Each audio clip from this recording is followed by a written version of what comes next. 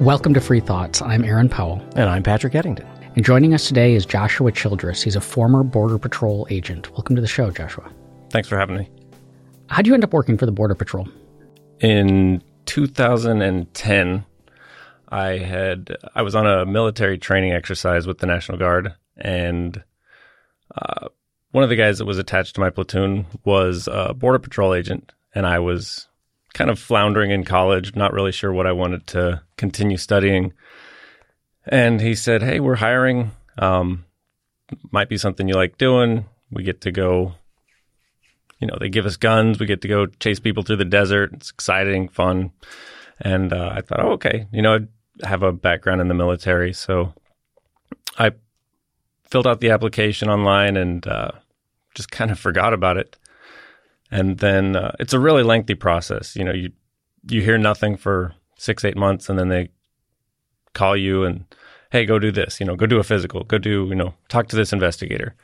So after about a year and a half, I finally got a job offer, and I thought, well, it pays better than going into more student loan debt. So I took the job and went to the Border Patrol Academy in Artesia, New Mexico in 2011. So what sort of stuff, you go through that and then you start on the job. What kind of stuff are you doing?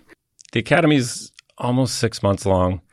And then after you complete the academy, there's about 4 months of on-the-job training. So you're not really cut loose to go do work yet. You're shadowed by a field training officer.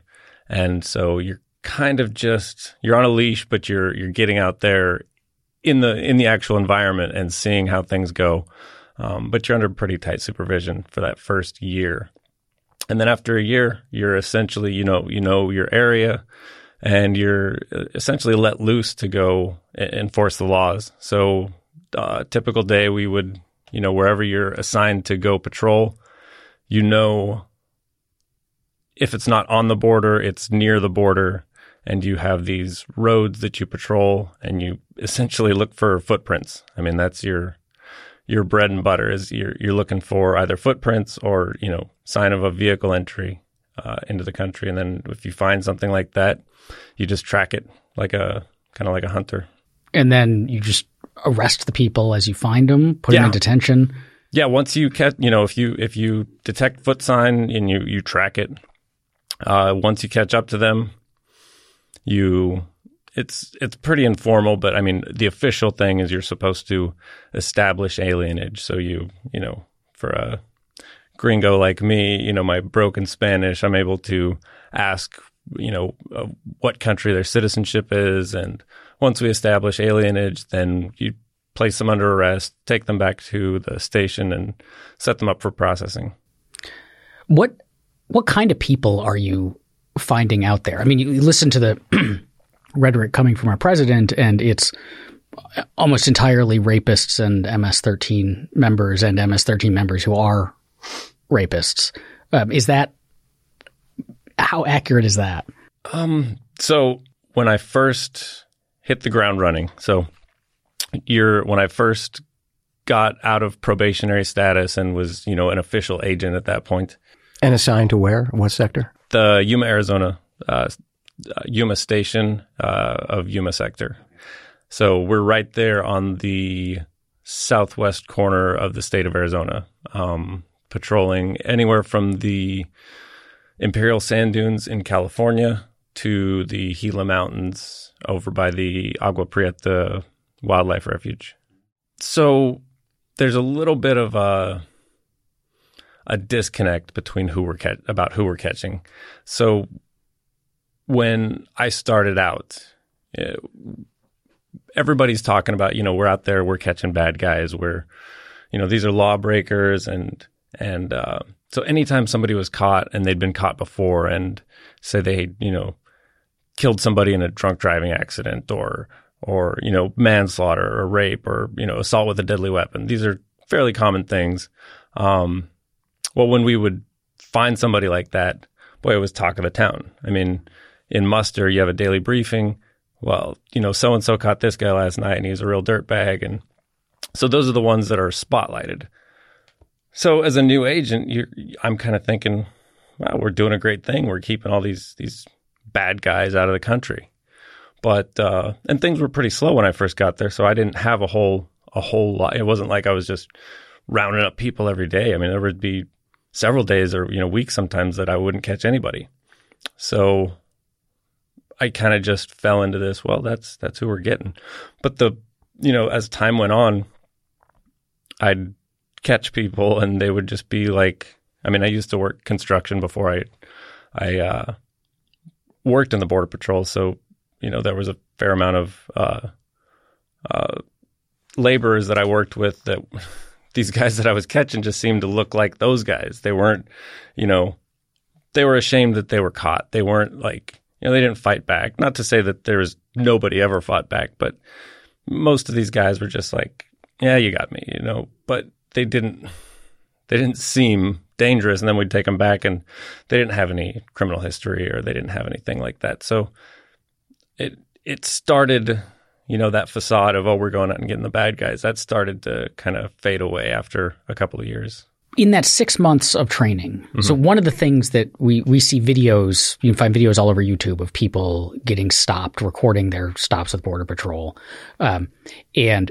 And we, as like our criminal justice people, talk about like these are your rights in these situations, and that these people routinely, in these videos, like routinely are, am I being detained? Well, you're not really being detained, but I'm not going to let you go. Like how much of that, like, I guess, how much training in the constitutional rights, the legal issues, do you get as a Border Patrol agent? And so how much of that behavior, to the extent that behavior is representative, is the result of them not knowing the constitutional rights of the people that they're stopping, or just them kind of not caring? And we should make a distinction here between the internal checkpoints that CBP runs, which essentially are set up on usually major roads, although not entirely, and then essentially the other kind of roving patrolling, essentially, that you all engage in. And and the roving patrolling is pretty much what you did, right, when you were out there? Right. We our sector had a checkpoint, but we didn't man it at Yuma Station. That was the next station over. So as far as training at the academy, we had a course. It was several weeks in length, but it was taught by a lawyer called Applied Authorities. So we essentially went through the Fuerte and all the big Supreme Court cases surrounding Fourth Amendment and seizure and things like that. And so we were given training, and I was actually, I was fairly libertarian minded going into the Border Patrol. So hearing that they put a pretty good emphasis on working within the confines of the Fourth Amendment protections was kind of gave me a warm fuzzy. That made me feel good that was at least a focus. At the same time, they pointed out that there's absolutely nothing wrong with assuming that the public doesn't have any idea what their rights are and working from that perspective. So you're doing this. You'd come in with a kind of conception of what the border looked like, presumably. Because you lived in the United States and heard of the arguments about immigration and so on. Mm-hmm. Did it, aside from, the people you're meeting look more like construction workers than the criminals that were high profile. Like, did it match your expectations, or did it? You had certain views on immigration going in. Were those views kind of confirmed or pushed back on? So I think in the beginning it was confirmed. So at the academy we learn immigration law, naturalization law, and we learn all the kind of the pathways in. And so for immigration law, there's a ton of visa categories. So on paper, it looks like, man, there's all these ways to come in the right way and do it legally. And why don't these people just do it? So going out and actually performing the work, I was coming at it from that perspective, but, kind of going out and doing a little bit of research on my own, and then, hearing from other people that, no, that's not actually the case, that most of those pathways just aren't open, whether it be I mean, one barrier to entry is that not everybody that is coming across looking for work is even necessarily able to read and write that well. So how are you going to fill out tons of government forms without that ability, for one? And for the major thing is that there's national caps on everybody, and the same caps apply to Mexico and Guatemala as they do to somewhere in the Netherlands, where there's really no need for immigration from the Netherlands. And this issue of caps and numerical limits and all the rest of that, was that discussed in the 6 months that you were there at the academy and training and all the rest of that? God, never. Yeah. Never. So nothing. No. So there, there's that kind of echo chamber effect of, well, we're going to teach you all of the reasons why what these people are doing is really bad, and they should just do it this right way. What you come, if you start to look around a little bit, you start to find out that right way just doesn't exist, at least not in any realistic way. And when you spoke earlier about kind of the Fourth Amendment framing, this idea that there is essentially a way to kind of convince people that they really, and I'm not trying to put words in your mouth, but I got the impression that at the academy they were trying to get you guys to basically think that, yeah, the Fourth Amendment is great and there's this theory of law essentially, but most people are going to be willing to go along with this, and you guys should be aggressive in asserting your authority. Was that kind of the mentality essentially that was conveyed to folks in the class? Yeah, I mean, they said, well, always, no matter what you're doing, ask for consent to search, because they'll probably give it to you. And so, probably most people don't think that, well, I've got nothing to hide. But, it's just, and the other thing that it didn't really dawn on me then, but later on, Miranda rights, explicitly say they can and will be used against you. There's no point in the Miranda rights where they say, well, but if it turns out you weren't doing anything wrong, we'll give you the benefit of the doubt and stick up for you. No, it says will be used against you. So just my message to the public, there's no good reason to talk to law enforcement. Were you there during the child separation stuff? Yes. And that actually, really the influx of the families and children coming started in about 2014. So that was under the Obama administration. And during that time, really the only time that we separated families was if we established that the child was traveling with somebody other than their parents. So it's not considered a family if it's a brother or an uncle or something like that. So it has to be a parent. Also, if the parent had previously been removed or deported, or if they were, some sort of criminal alien that, they had a criminal past already, and it was deemed that the parent was a danger to the child of some sort. So those were the grounds for separation under the Obama administration. And then as I was on my way out, zero tolerance from the Trump administration was put into place. And it was very short-lived, but it was ugly while it was there. What did your colleagues think of that? What was the reaction from inside to that change in policy? Probably best described as a lot of shoulder shrugging. Nobody really thought it was a good idea, but it was let's see if it works. Their main focus was there was a flood of people coming in, but Yuma was, I think, the second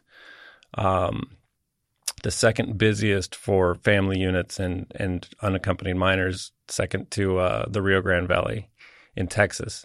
So we were just inundated with this new thing that we were not used to. So I think some people kind of thought, well, this is a little bit cruel, but if it works, it works. But when it went away, everybody was like, yeah, we were pretty sure that wasn't going to work. How did you then, the process of, you go in, and so it sounds like there were some things that were different or maybe a little bit, you weren't super happy with, but you went in by and large agreeing with the mission and thinking this was a valuable thing and that this is what you wanted to do. How did that start to change? So I would say probably around 2016. So I'd been doing the work for about 4 years. I'd been in for about 5 at that point. Honestly, it started out as just a gut reaction, like a gut level instinct where I still kind of enjoyed the chase. Like it's, I mean, it sounds a little cruel now, but like it was fun. I mean, you have to really use your critical reasoning skills and your deduction, and because they'll try tricky things. They'll try walking backwards, or they'll try, stepping on places where they don't think you'll be able to pick up their print. So it was, I mean, the chase was fun, but then the apprehension stopped being fun. It's because just the majority of the time it was some guy who had totally understood where he was coming from. Like, he just wants to come work. He just wants something better for himself or his family, or he wants to come and reunite with a family or whatever. I mean, that was really the majority of what I saw. And it just didn't feel good to be, putting my hands on somebody like that, and taking away their freedom and putting them in the back of my truck to take them back to lock them up somewhere else. Like, that just didn't. So it started as a gut reaction. And do you think it kind of coincided with your becoming a father too? Yeah. Oh, yeah. So I became a father in 2013, and having kids just, I was a soldier before, and it's really easy to look at others as enemies or, opponents or, something else. But man, having kids, it really equalizes things. And you're like, man, everybody starts out here in this helpless state, and everybody's just a person. And it sounds kind of, saying it now, it sounds foolish, but it's like, yeah, we're dealing with people. These aren't, you can give them all the titles you want, immigrant, caravan, or, alien, or whatever. You can call them anything you want, but they're people. They're absolutely just people. And people try to do what's best for themselves. And that's what these guys are doing. And so you started getting this sense, but how did you get from that growing dissatisfaction or distaste for it to eventually deciding to leave? Because that's a big step to quit your job and your career. So my favorite thing to do while patrolling the border was audiobooks and podcasts. And I've been libertarian minded for the most part, as long as I can remember. But I always had these carve out for like our foreign policy and our immigration policy, because those were the things that I knew. And so I carved them out in my mind, and I thought, man, I don't know why libertarians have this big problem with these things. We just got to enforce these laws, or we just got to protect the country and this stuff. So, but I wanted to understand it better. So I started, moving my podcast listening from kind of entertainment driven, where I was just listening to funny stuff and interviews with entertaining people. And I started listening to more libertarian based stuff and listening to more. So shows with really unentertaining people.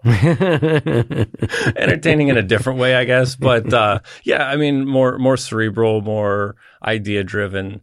And I guess I just started challenging myself. And so Thad Russell, his unregistered podcast, was, I think, really instrumental in challenging what I saw as norms. And it's an excellent podcast if you like being uncomfortable with things that you kind of hold to be true. That's a good one to listen to. I did bump into the Free Thoughts podcast from time to time, and the Reason podcast as well. I just started going everywhere and trying to figure out, what is it about this immigration thing that these libertarians have such a problem with. So I ended up going to one of Thad Russell's weekend events, and I got an opportunity to talk to him, and I was like, I don't get this open borders thing. Like, how the hell does that work? How does it? I don't get it. he's like, well, I support it, but I'm not the expert. So go check out, if you're really interested, go check out Bryan Caplan. So I went back to work that next day and downloaded a bunch of Bryan Caplan podcasts and YouTube videos. And I'm sitting in my truck at work on the border, near the Colorado River, and listening to Bryan Caplan. I'm like, oh, this explains all those gut reactions. Like, this thing that I'm doing is a little bit ugly. Wow. So, it was something inside of me told me, like, this thing that you're doing isn't right.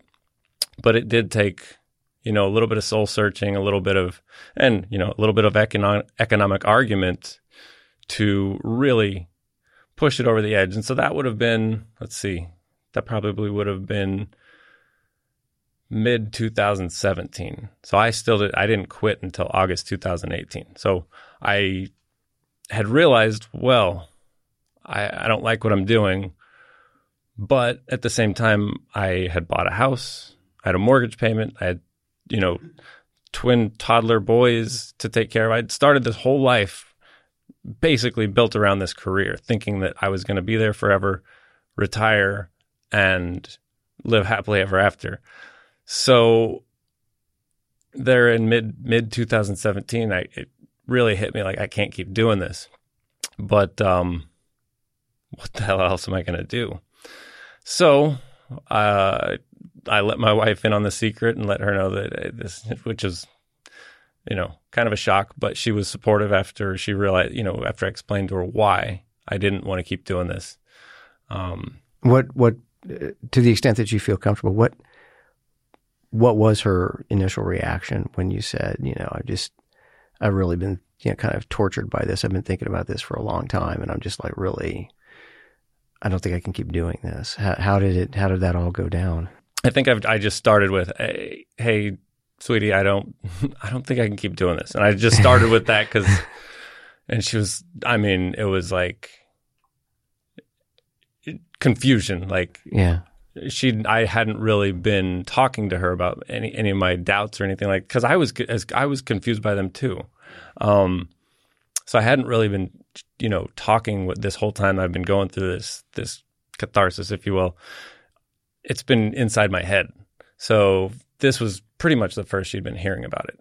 And once I explained that, it just seemed like it was wrong, and that, treating people this way and being a part of this, she's like, yeah, to be honest, it always kind of bugged me the way that you talked about your work and the way that the way that you portrayed these people as, bad guys and this and that. I was like, oh, well, thanks for, I guess, sitting on it this whole time. But, I'm glad. So she was supportive, and she was, it was definitely a shock as far as financially goes. And then I don't know if we want to go into this, but so jumping forward to 2018, my wife worked for Backpage.com.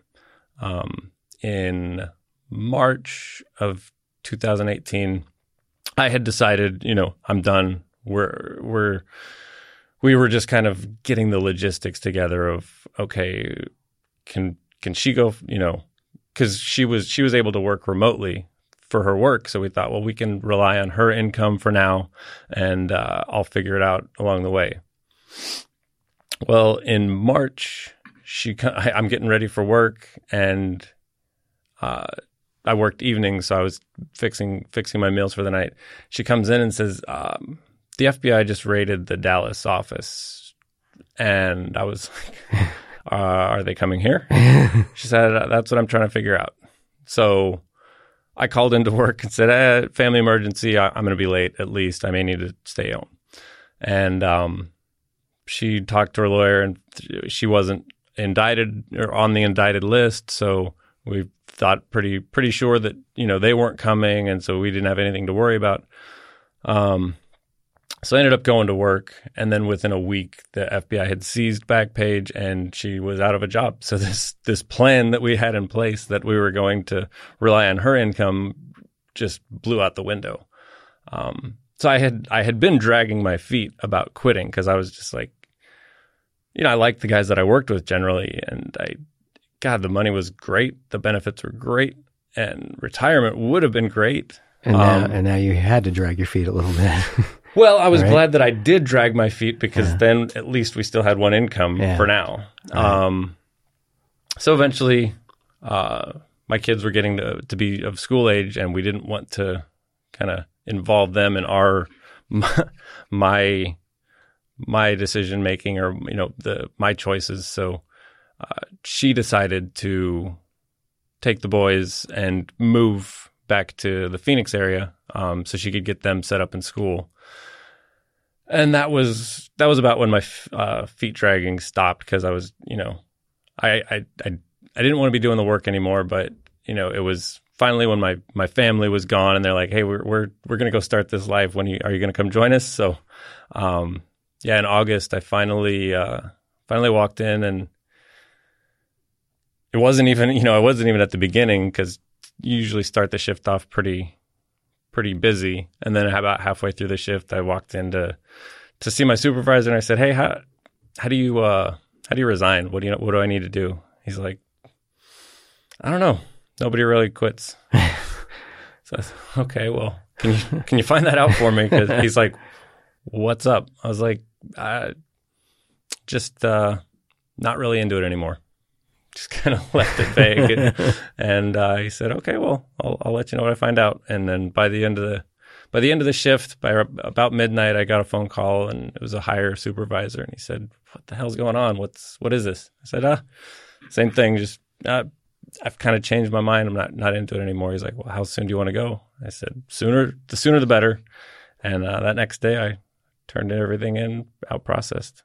I mean, so you kept it vague with your reasons. You kept vague with your supervisor and the higher up supervisor. But did you discuss your reasons with any of your colleagues? Not terribly explicitly. Now, I like kind of making people figure things out for themselves. I would make comments kind of here and there about, well, this doesn't really make any sense. Well, why are we doing this? Oh, because we've always done it this way. So I would take these little pot shots at what we were doing and just kind of see what people's reactions were. But no, I didn't really. I mean, up until right at the very end, I just kind of kept it to myself. We have talked on Free Thoughts before. We've done a handful of episodes on the question of state authority and the role of the citizen, and when is it permissible for a citizen or obligatory for a citizen to disobey government agent, a law, regulation, and so on. But it's always from the perspective of the citizen being confronted by someone like you were, and how do I respond to that? But you, your story is from the other side of it, as someone who's being paid to execute the laws of the land. And so I'm curious your thoughts on kind of the moral calculus of that, because and we get at this a lot, that's one of the common refrains in the immigration debate is, if you don't like the laws, change them. Mm-hmm. But we have to enforce what's on the books. And I don't like what's on the books, and I think we should let more people in, but we got to enforce what's on the books. And then once we've done that, then we can talk about reform. And so this, someone could say to you, you signed up for this job. This is the law of the United States. Our entire system depends upon people enforcing these laws. If everyone disobeys them, then it's chaos. Or if no one is willing to enforce them, then they might as well not exist. And so that you have, kind of like a patriotic duty to America to enforce her laws, even if you might not agree with all of them. Does that argument carry any weight, or how would you respond to that argument for people who are maybe similarly situated to the way that you were? Now, are you talking subversion, keeping the job? And no, okay. Although that's an interesting you could have not quit and just used your time on the job to not catch people, or alert people or do other things to subvert it. Right. But that's another level of people told me I should have done. Yeah. No, believe me, the thoughts crossed my mind. Like it seemed like, but I also didn't want to end up with, some charge against me or anything like that. Well, and that's always the issue, right? I mean, because when you're on the inside, and I spent a long time in government, in the executive branch, and there is a mentality that goes along with it. I can only speak for my CIA experience, but I don't think it's unique in that when you begin to internally rock the boat enough, then you are no longer a quote team player. Right. And so this is when you begin to kind of get into the initial retaliatory phase. You begin, maybe in your case, you'd start to get some really lousy shifts. Maybe some other things would have happened. And then over time, more than likely, it would have just gotten worse and worse and worse and worse and worse. And so you would have put yourself through all that kind of stuff. And kind of in the big scheme of things, it would have made it even more difficult for you and your family. And in terms of being able to at least walk away with the ability to say that, you had a good record when you were a Border Patrol agent, mm-hmm. that would have potentially been compromised. So did any of that kind of thing, go through your mind as you were kind of weighing all this?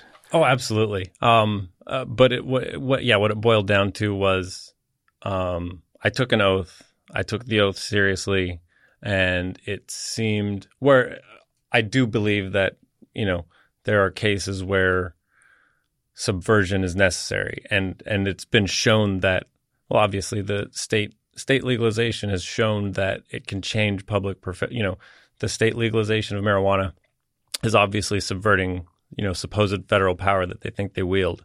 And that's clearly been shown to change public perception. And now we look at, marijuana laws in a completely different way. And it's just a matter of time now before the whole thing crumbles. Right. Just like citizen subversion was the reason states started legalizing it is because everyone there was already violating those laws. Right. So there's a place for that. But I think a private citizen doing something and a government agent who, I did take that oath seriously. And I did, whether I was tempted to kind of, turn my head at some point, I've told myself I wouldn't do that. And I didn't want to leave on those terms.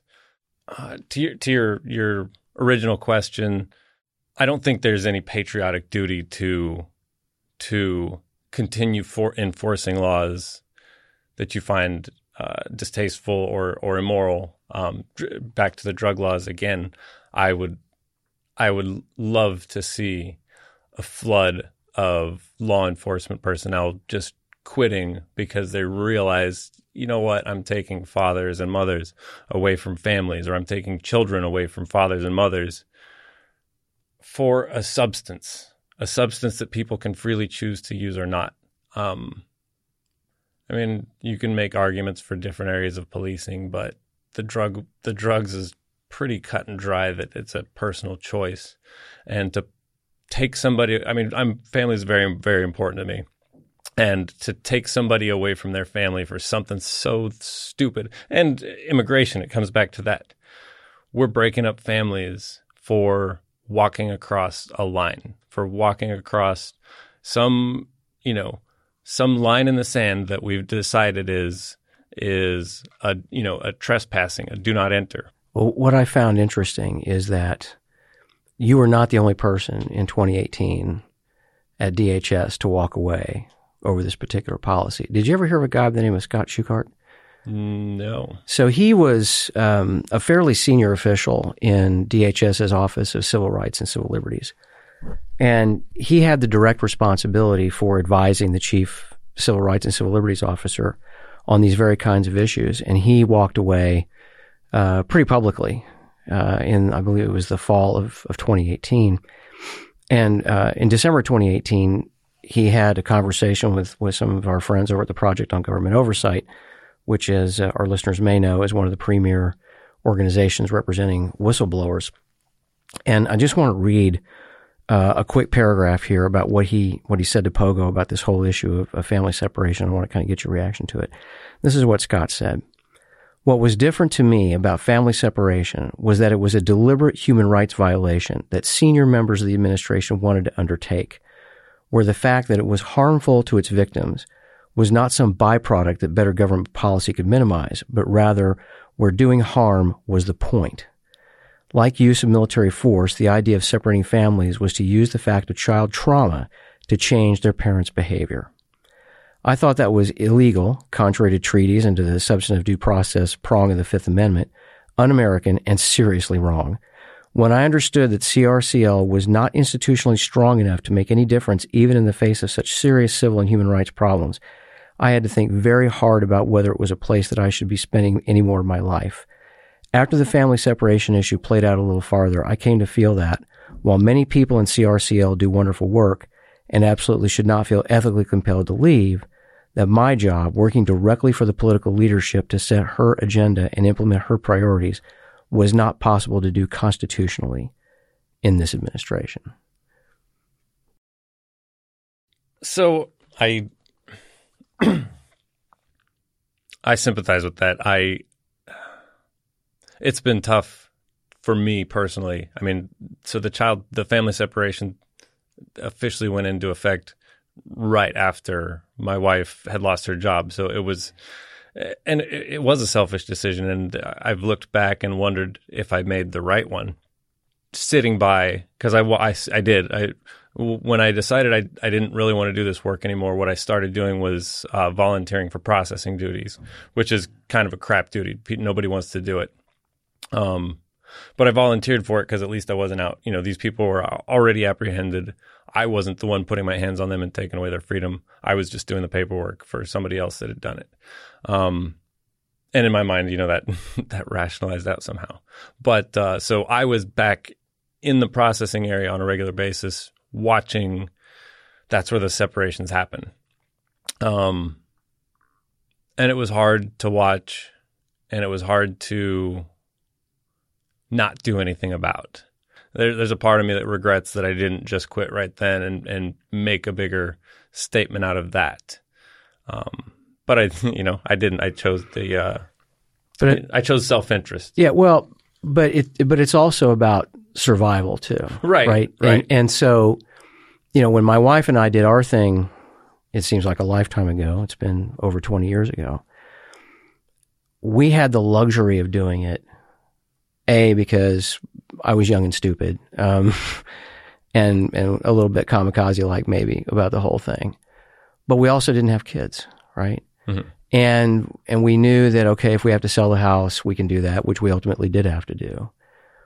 But that's the thing about it. I'm convinced that there are still a lot of people inside government at multiple levels, within the civil service primarily, who probably have had exactly, in many cases, the same thoughts and maybe even some of the same impulses you've had. But because there is no safety net, essentially, to really protect people, you know, you don't have, like in the State Department, what's known as a dissent channel, mm-hmm. right? Where you can officially, formally go and like file a protest and say, the department's policy in this area is completely wrong. We shouldn't be doing it, et cetera, et cetera. There is no safe zone, essentially, within CBP and DHS for guys like you or gals like Jen Dunn and others to do that kind of thing, right? And so that, to me, is like one of the things ultimately that has to be fixed internally. You know, if we're going to be able to have any kind of sane immigration policy, and we want to be able to recruit really good people and retain really good people to actually do some of the work that is necessary, we also need to give them the ability to have a voice and to be able to raise these kinds of issues to try to actually get policy changed. And so that's why, personally, you know, I wouldn't beat yourself up about that. I mean, the fact that you were willing ultimately to go ahead and leave, and the fact that you've been, you know, so public for so long, for so many months now, kind of talking about this, trying to raise awareness about it, there is an enormous public service in that.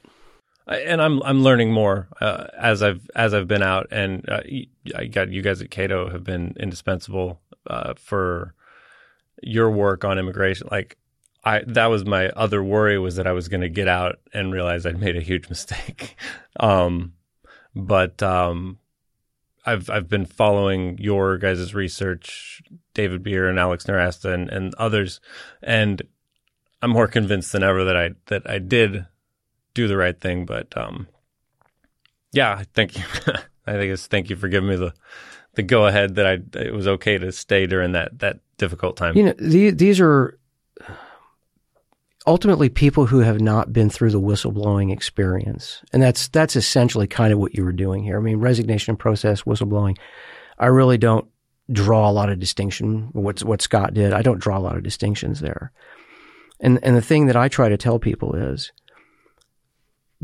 becoming a person of conscience in government and electing to leave government because you have developed a conscience is a very, very personal decision, and everybody has to, kind of find their own way on this. This is why, I get very angry at people who, criticize Edward Snowden for what he did. I mean, Edward Snowden looked at what others who came before him went through, including a vicious, vindictive, and completely unjustified attempted prosecution of a former NSA official under the Espionage Act.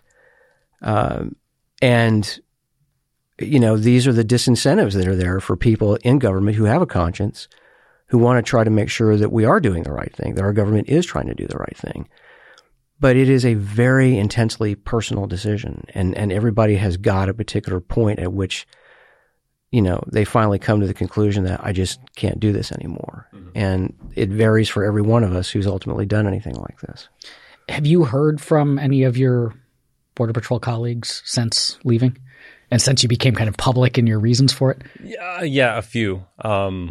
Shortly after, so when Thad Russell interviewed me, I was also interviewed by Reason TV, Zach Weissmuller, and that video made it. I don't know how, but it made it to. There are some, Border Patrol specific, like you have to be affiliated somehow to be a part of the Facebook group. One day I got home from work and I just got like 5 text messages in a row from different people, and they're like, I just saw your video. What the hell is this? What's going on? And one actually called me, and he's like, hey, man, what is this? I had no idea you felt this way. I disagree, but it was a pleasure working with you. I still like you. But he was checking on me to see if I was okay because the comments to the video were just so awful. He's like, man, I didn't know if you saw those, but I just want to make sure you're doing okay. I haven't seen them, but I can use my imagination. I know how we like to talk back there, but so yeah, of the people that have actually contacted me, most people have said something to the effect of, "Hey, I disagree, but pleasure working with you. Nice knowing you." Couple of text chains that I used to be a part of just dried up and stopped getting text messages. But other than that, yeah, I think it rubbed some people the wrong way. But overall, I haven't had a bad reaction from my former coworkers. Have you heard from anyone either that you knew or just still in Border Patrol generally who agrees with you or says, kind of, I wish I could do the same thing? There was one that emailed me and was like, didn't come out and say it, but he said something to the effect of like, yeah, I'm rooting for you or something that made me kind of think, well, there's a seed planted there as well. But and I hope he didn't do that from a U.S. government address. I hope he used his personal account. I'll have to go look, but hopefully.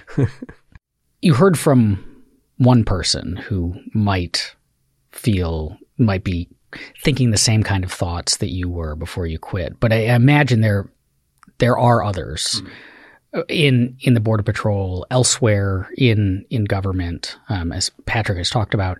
So those people who might be listening, who are kind of feeling the same things you were feeling, stuck in this place of, my principles matter to me, my moral beliefs matter to me, but at the same time, this is a job. Changing is hard. costly. Also, I took an oath, or I, need to support my country. What would you say to those people now that you've experienced this, now that you've made this decision? Well, it's tough because I can understand exactly why somebody would stay even if they were wrestling with that. But I would just say, don't ignore it, explore it, explore it further. And that's for, Border Patrol, any law enforcement especially. I mean, if it doesn't feel good to arrest somebody for some marijuana or, a stupid prostitution charge or something like that, just don't ignore that. Think about it. Like, think long and hard about it. And maybe you don't have to quit, but maybe you can start speaking up in your role. And yeah, I mean, take as much risk as you feel you can. But just, don't ignore it. To the Border Patrol agents specifically, I didn't realize this this wasn't really a thought in my head when I was leaving, but since I'm gone, it really, so loosening immigration, at least for, a broader work permit program, would benefit them as Border Patrol agents immensely. And here's how. If there truly is some sort of threat, these supposed rapists and murderers, if those people are really there, or even, the mythical terrorists that seem to be, slipping through, if those people are really there, don't you want our Border Patrol agents focusing on them and not wasting their time with babysitting women and children, with locking up and sending to court people who just want to come here and change tires or roof houses or whatever. I don't care if they wanted to work in the trades or if they want to work up out of the trades. I don't care. But loosening up our restrictions benefits the Border Patrol more than they'll ever realize, because then if it's so much easier for people to come in legally, even if it's just to work, don't take residency and citizenship out of it. That makes their job so much more easy. And if there really is a threat, they're able to focus on that actual threat and not just sweep everybody together and paint everybody with a broad brush that, oh, you're a criminal. If walking across the line meant that you're more likely to commit other crimes. That's like saying, well, you sped on the highway today, so you're more likely to commit other crimes. Well, you jaywalked today, so you're more likely to commit other crimes. You're a danger. It's just not. It's not good logic. I would say if you're thinking about something like this and you're in the Border Patrol, maybe you don't have to do what I did and get out. Maybe you can and start talking to, maybe go into positions of leadership. I had no interest in going into management, but maybe somebody does, and they can go in and start changing internally. It's going to be a tough road, but if you're having those thoughts, think about them, don't ignore them, and explore them further. Thanks for listening. Free Thoughts is produced by Tess Terrible. If you enjoy Free Thoughts, please subscribe to us on iTunes or wherever you get your podcasts. If you'd like to learn more about libertarianism, visit us on the web at www.libertarianism.org.